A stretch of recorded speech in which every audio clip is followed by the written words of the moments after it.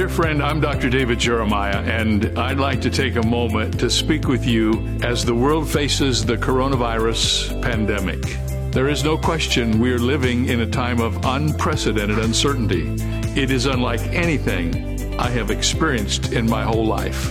And the temptation in times like these is to allow fear and worry to creep into our thoughts and to rob us of our joy. But in these uncertain times, we need to remember that God is still in control. And my prayer for you is that you are healthy, you're in a safe place, and surrounded by those you love. Please keep the ministry of Turning Point in your prayers as well. We will continue to bring the healing power of God's Word to you each day on radio, television, and online. And I really hope this will be a source of encouragement to you during the current coronavirus. So be safe, be in the Word, and be in prayer.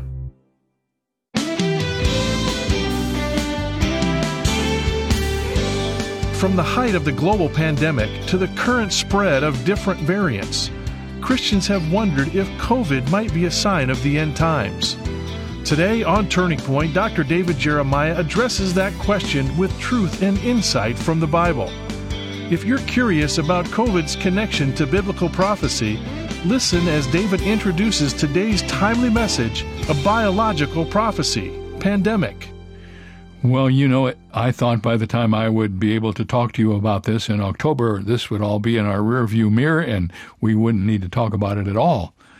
But that's not the case. This is one of those things that's going to hang around for a while. And back in the beginning, when it first started to make its way through our communities and our families and our schools and our churches, and so much happened that's almost impossible to believe. One of the questions that I kept getting asked by everyone, both in person, on the internet, through all of the information we get from around the world is, Dr. Jeremiah, is this thing that's happening to us, is it in Bible prophecy? And so I studied really hard and I put together an answer to that question, and that question is going to be answered today and on Monday here on Turning Point, and it's Chapter 3 in the book called Where Do We Go From Here?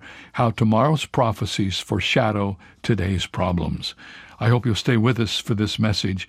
It will bring some clarity to what you've been experiencing, but most of all, at the end, there's some real hopeful things that you can do and should do, and I hope you'll let us share this information with you for these next couple of days. There's a study guide for this whole series that's a partner to the book, Where Do We Go From Here? The study guide is available from our website. You can go there and find out about it. And if you'd like to have a copy of the brand new book, send a gift of any size to Turning Point during the month of October and ask for it.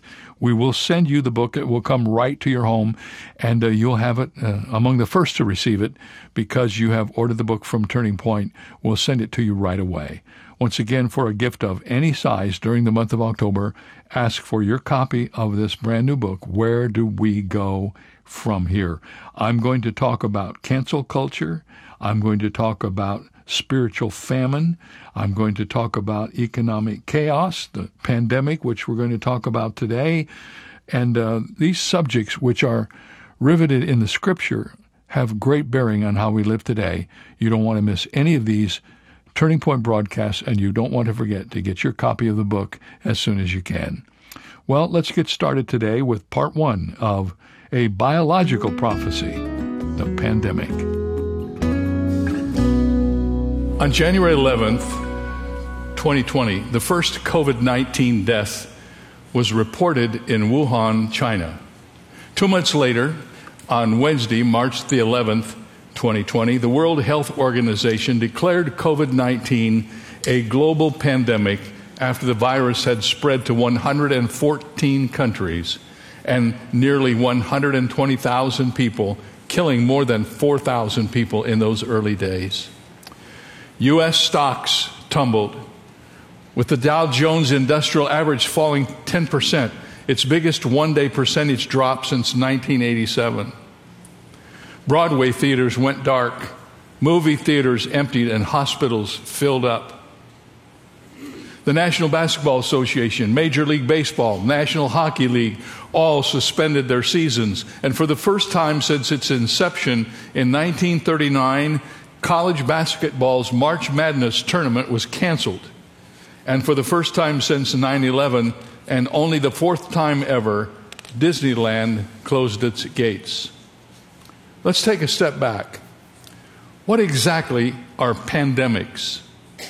And what does the Bible say about them? Since this is a modern word, you shouldn't expect pandemic necessarily to appear in the Bible. But the scriptures have other terms that describe the same thing. In fact, there are 6 ancient words in the Greek and Hebrew language that describe what we would call a pandemic. And those words are used 127 times in the Bible. So the Bible is full of this subject. Throughout the Bible, we see repeated examples of God using pandemics or diseases to accomplish his divine and sovereign purposes. In Exodus chapter 9, the Lord allowed an infectious skin disease to sweep over Egypt. It was the 6th plague, and it was epidemic in nature. Every single Egyptian, young and old, was affected. When King David sinned against Israel, the Lord sent a plague upon Israel from the morning until the appointed time. 2 Samuel 24:15 tells us about that. 70,000 men lost their lives in that pandemic. The Bible also teaches that Satan can send plagues. Did you know that? We know from the biblical story of Job that Satan can afflict humanity with terrible diseases. And in the Gospels, the Lord Jesus Christ warns his disciples that pestilences will be one of the signs of the last days of human history. These ravaging illnesses will shake the world, seeking to awaken and warn people about the imminence of Christ's return to judge and to reign.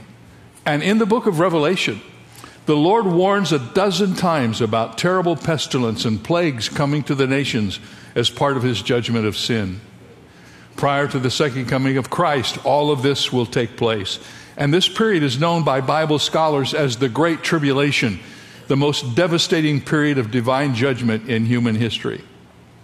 So what does this mean? Well, my youngest son Daniel works for the NFL Network, and he's become acquainted with many of the football players in the league. Shortly after the COVID-19 pandemic was announced, one of his high-profile friends who watches Turning Point on television came to him and said, "Daniel, ask your dad if the coronavirus is in biblical prophecy." And I ended up preaching a whole message in answer to that question. Have you asked yourself that question? Is what we've just been through and what we're continuing to go through, does it mean anything set against the larger scale of history? And if so, what does it mean? During the last week of his life, the Lord Jesus left the temple in Jerusalem with his disciples, hiked down the Kidron Valley, climbed to the top of the Mount of Olives. The city of Jerusalem spread out before them, shimmering in the sun. And that's when the disciples asked Jesus about the last days, prompting Jesus' most comprehensive teaching on the events related to the end of time. We call this the Olivet Discourse. It's called that because it took place on the Mount of Olives. It's recorded in Matthew, Mark, and Luke. Here's how Matthew records it.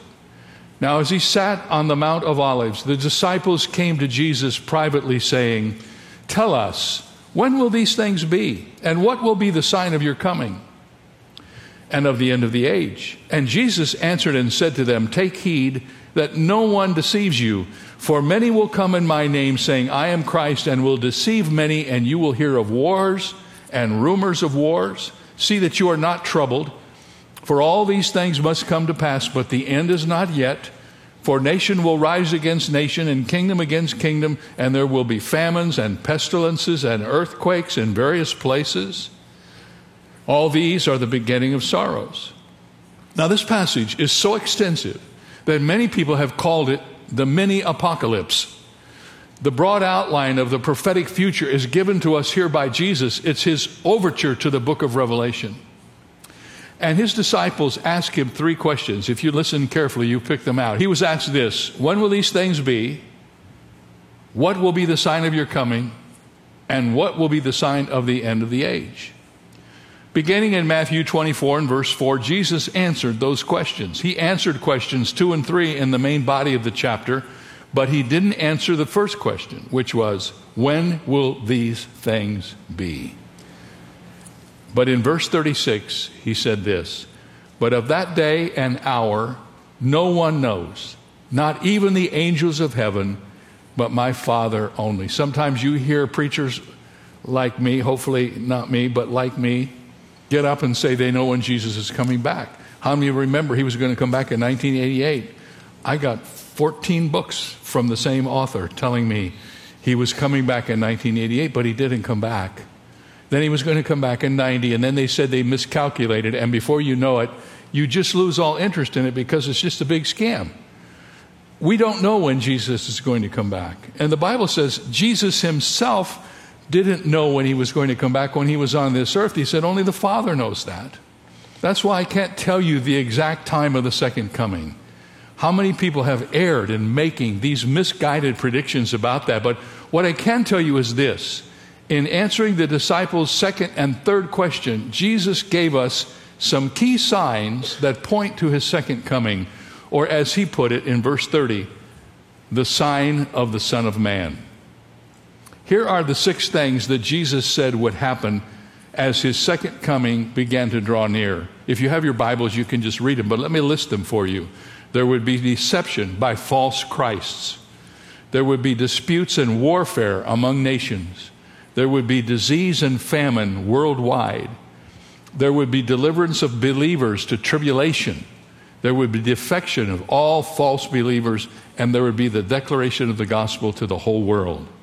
These 6 signs cover the first 3.5 years of the 7-year tribulation period, and they coincide with the prophecies of the book of Revelation. But while these signs will be fulfilled in the 7-year tribulation period, they will not start on a dime. How many of you know that? They will build up over time. According to Jesus, the generation that sees these signs will also see his second coming. Matthew 24 says this, "Now learn the parable from the fig tree. When its branch has already become tender and puts forth leaves, you know that summer is near. So you also, when you see all these things, know that it is near, at the door. Assuredly, I say to you, this generation will by no means pass away till all these things take place." What Jesus said was, when these signs begin, they will fulfill themselves within a generation. When you see these signs, if you're living at that time, you will see the coming of Jesus Christ when these signs are full blown. Now, if you follow my teaching over the years, you know I've always believed the Bible predicts the return of the Christ for the church, and that it could happen at any moment, that there aren't any signs for the rapture. This event is known as the rapture of the church. Then there will be 7 years of global tribulation, and the last half of that global tribulation is called the Great Tribulation, a unique outpouring of God's wrath. And when that period concludes, Jesus Christ will return with his church to put an end to global conflicts and pandemics, and to judge evil, and to establish his 1,000-year reign. So there are no events that predict the rapture. Without any sign, without any warning, Jesus Christ will return to gather his saints and take them to heaven. So you're wondering, perhaps, as some people would, and naturally so, if these 6 signs are not the signs of the rapture, and after the rapture we're going to heaven, what do we care about these 6 signs? Because future events always cast their shadows before them. And God's people should be Bible students, and Bible students should be interested in prophetic passages. And when we study those prophetic passages, we should learn to spot the signs of the times. Recently, I clipped something from the writings of Mark Hitchcock, who's a prophetic writer who I know. He told this little story, and this story helps me understand how to put all this together. So listen carefully to the story. He said Dr. John Walvoord used to share this illustration of how the signs of the times relate to the rapture and the second coming. He pointed out how there are all kinds of signs for Christmas. There are lights everywhere, decorations, Christmas trees, music, even Santa in the mall. But Thanksgiving can sneak up on you. There are no real signs for Thanksgiving.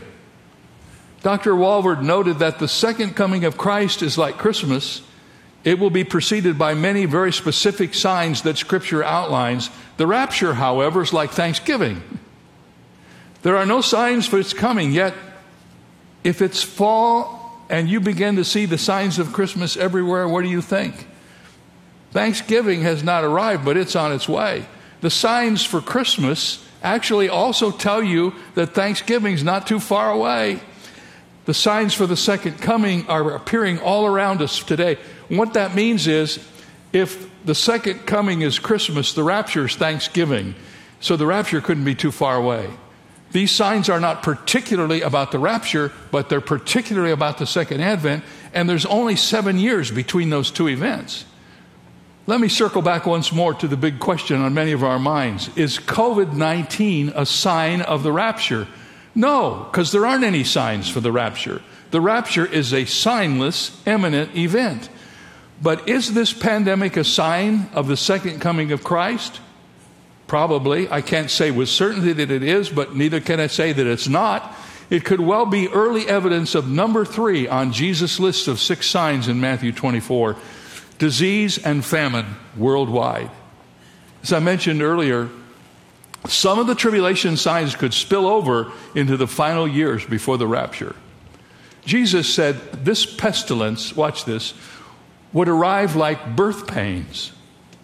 This means it will increase in frequency and intensity in the time leading up to his return. In other words, as the end approaches, we should expect infectious disease outbreaks to be more frequent and more intense and have impact on more people and be more deadly. That's what's happened. We've had pandemics before. I remember when this whole thing came out, they listed them all. They went back to SARS, they went back to HIV, they went to all the pandemics, all of which were really serious. I remember a couple of them that have happened in my lifetime, and people were saying this could kill all of humanity without the proper response to it. But it didn't, and it went away, and then this happened, and there's been nothing like this in your lifetime or mine. So while the coronavirus may not perfectly qualify as a prophetic sign, it is a sign. It's hard to see the world so convulsed by an event without looking at it through the lens of the Scripture. Even if COVID-19 is not a sign of the future, it's a sign today, a reminder of things we too easily forget. 4 lessons came to my mind when regarding that. Is this a sign of the future? I can't say that it is, and I can't say that it isn't, because I don't know when Jesus is going to come back. Here's some lessons I learned, and perhaps you learned them too. This is a sign of the vulnerability of all of us. We're all more vulnerable than we like to think. According to most experts, the elderly and those with an underlying health condition were the most vulnerable to this virus. But as time progressed, we discovered that everyone was vulnerable, including celebrities. We sometimes think they live in a bubble, but they don't. I remember in the early days, Tom Hanks got it, Rita Wilson got it, Rachel Matthews, Charlotte Lawrence. They were some of the first who got infected with the coronavirus. And then, of course, as you go through the list, it wasn't just people in Hollywood. NBA stars Rudy Gobert, Donovan Mitchell, Kevin Durant, Marcus Smart, along with the coach of the NFL's New Orleans Saints, Sean Payton, became sick with the disease. The vice president of Iran got it. The wife of the Canadian prime minister got it. The mayor of Miami got the virus. And as we all know, the president of the United States got the virus. We've been led to believe that with enough money, you can protect yourself from things like this. No longer. Money can buy you a test, but it can't buy you a cure. And we're all vulnerable to these super plagues. No one is safe. No one escapes the possibility of infection. We know that now, not just because we've read it somewhere in a magazine. We know it because we've lived through it and we've experienced it and we've watched it unfold right in front of us. So that's a really important lesson for us to file. Number 2, this whole pandemic has taught me a lesson about the credibility of the Bible. Let me explain what I mean. For more than 50 years, I have been teaching and studying the Bible. I've never failed to be astounded by the events of the tribulation as they unfold in the book of Revelation. And I've believed them, even though it seemed kind of outlandish to me. I've believed them just because they're in the Bible. But now, these apocalyptic events seem to be knocking at our door, and the prophets no longer seem like outlandish prognosticators. They seem like people who are telling us what we should know and what we should understand. The prophet Ezekiel predicts a coming war in which Russia and its coalition armies will try to destroy the nation of Israel. I believe that will happen in the early days of the tribulation. And when God intervenes, the evil coalition will be destroyed by monumental convulsions on the earth, by military confusion, by calamities and fire and brimstone, and finally major plagues. And the Lord predicts in Ezekiel 38:22, I will bring him to judgment with pestilence and bloodshed. It will take 7 months to bury the bodies from that bloodshed. I remember reading that in Ezekiel and thinking, that's outlandish, that's unbelievable. So many people are going to die that it will take them 7 months to bury all the people that died during that pandemic. Try to imagine it. Unburied bodies everywhere, causing a sickening stench and a malignant plague. As I saw the pictures of the body bags and temporary morgues being utilized to care for those who died in New York City, I thought of what Ezekiel said. It's not that the pandemic was fulfilling Ezekiel's prophecies, but it was serving as a faint preview of what's ahead. In other words, what we thought couldn't possibly happen in a sophisticated world like you and I live in, it happened. And it's still happening in some places. In Revelation 9:18, we're told that 1/3 of the earth perishes by various plagues caused by demonic forces. In Revelation 11, another part of the prophecy of the tribulation, 2 supernatural witnesses have power to strike the earth with all plagues so often as they desire. That warning isn't limited to pandemics, but let's just say I have a greater understanding of how the tribulation events will take place. When you read these sections of the Bible, read them carefully and prayerfully and look for emerging trends. The events of Revelation no longer seem implausible to me. Indeed, they seem to be impending. They seem like they could happen. Who could ever have believed that the world could be strangled to a stop by a plague? But we watched it, we saw it, we witnessed it, it frightened us. We didn't know where it was going. We seem to feel better about it now. We're kind of on the other side of it. We've got vaccines and all of that. But COVID-19 has taught me that everybody's vulnerable, and it's taught me that the Bible's credible. You better believe the Bible knows what it's talking about. It's not talking about something you don't know. Here's a third lesson that we should take away from this: the uncertainty of life. Contagions remind us of the uncertainty of life. Did you expect your schedule to be wiped out for an entire year before this happened? Were you prepared for your children to be shut out of their classroom? For your vacation, your wedding to be canceled? For your workload to shift to your kitchen table? No one expected to stay away from church for weeks or months. How terrible for those who were laid off or whose businesses failed. Few people had their pantries stocked with sanitizers, masks, and toilet paper. Who could have known? Earlier in this message, I mentioned the patriarch Job. Do you remember how he explained the sudden deconstruction of his life? Here's what he said. My days are swifter than a runner. They flee away. They see no good. They pass like swift ships, like an eagle swooping on its prey. Or Job 14:1 and 2. Man who's born of woman is of few days and full of trouble. He comes forth like a flower and fades away. He flees like a shadow and does not continue. How uncertain and how precious are our days. I took that away from this. I don't have any guarantee, nor do you, that I will have tomorrow. I have only the day that God has given me, and how precious is that day. How important should it be for us to give thanks to God for the days He has given to us as His gifts. So I've learned about the vulnerability of everybody. Nobody's safe from this. I've learned about the credibility of the Bible. I've learned about the uncertainty of life. And I've also learned about the sufficiency of Jesus Christ. The virus points us to Jesus. As He was preparing to finish His earthly work and return to heaven, He told His disciples this. He said, "These things I have spoken to you, that in me you may have peace. In the world you will have tribulation. But be of good cheer. I have overcome the world." Amen. We've hung on to those promises like that, haven't we, during these days, and are still doing it. Some of you still challenged by this ugly disease that has taken so many people, has made so many people sick. We've lost some friends, and all of you have too. What does this mean? What does the Bible say about this? We're in the midst of discussing it here on Turning Point. We're talking about where do we go from here, how tomorrow's prophecies foreshadow today's problems. And we're discussing this pandemic and where it fits into the prophetic scriptures, if indeed it does. We'd love for you to have the book that has all this information in it. It's our special resource for the month of October. You can get the book by sending a gift of any size to Turning Point. And when you do, be sure to ask for your copy of the book, Where Do We Go From Here? It's the exact book that will be in the bookstores all over the country. But we'll send it to you right here from our headquarters in California, and you'll have it before you know it. Your gift helps us. It makes it possible for us to continue doing the work that we're doing, sharing the gospel of Jesus Christ as far and wide as possible. I hope you will stand with us, and you can do that and help us by ordering that book, by sending your gift today. And we'll be so blessed, and I know you will be too. Don't forget now, over the weekend, you can watch Turning Point on television, and we'll be back here on Monday with the next edition of Turning Point. For more information on Dr. Jeremiah's current series, Where Do We Go From Here?, please visit our website, where you'll also find 2 free ways to help you stay connected: our monthly magazine, Turning Points, and our daily email devotional.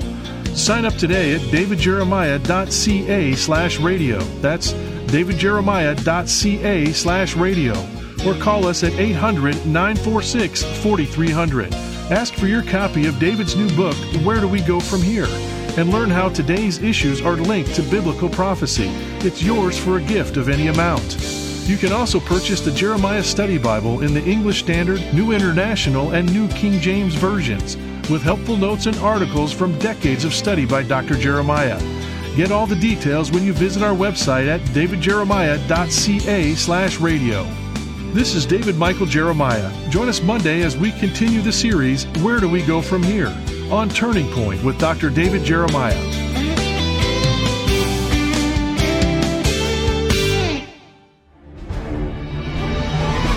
Take the young ones in your life on an unforgettable journey that will get them excited about the Word of God with the Airship Genesis Kids Study Bible. Then continue the adventure with monthly audio adventures on airshipgenesis.com. Plus, download the Airship Genesis mobile game, where kids will travel back in time to the life of Jesus. Blast off with the young one in your life at airshipgenesis.com. A Chinese proverb says, "One dog barks at something and the rest of the dogs bark because he is barking." That illustrates the danger of jumping to conclusions, spreading rumors, gossiping, and the lack of self-control. You see, it pays to do appropriate research before we begin to bark. 3 of the most important words anyone can learn to say are, "I don't know." When someone encourages you to join a movement, take a side, or agree with an opinion, it's always safe to say, "I don't know. I need to look more closely at it." That takes self-control, something the Holy Spirit is willing to provide. This is David Jeremiah encouraging you to get on the road to new life. Discover God's power of self-control on Route 66. Route 66, driving the word home. Log on to Route66Life.com. Start your journey home today.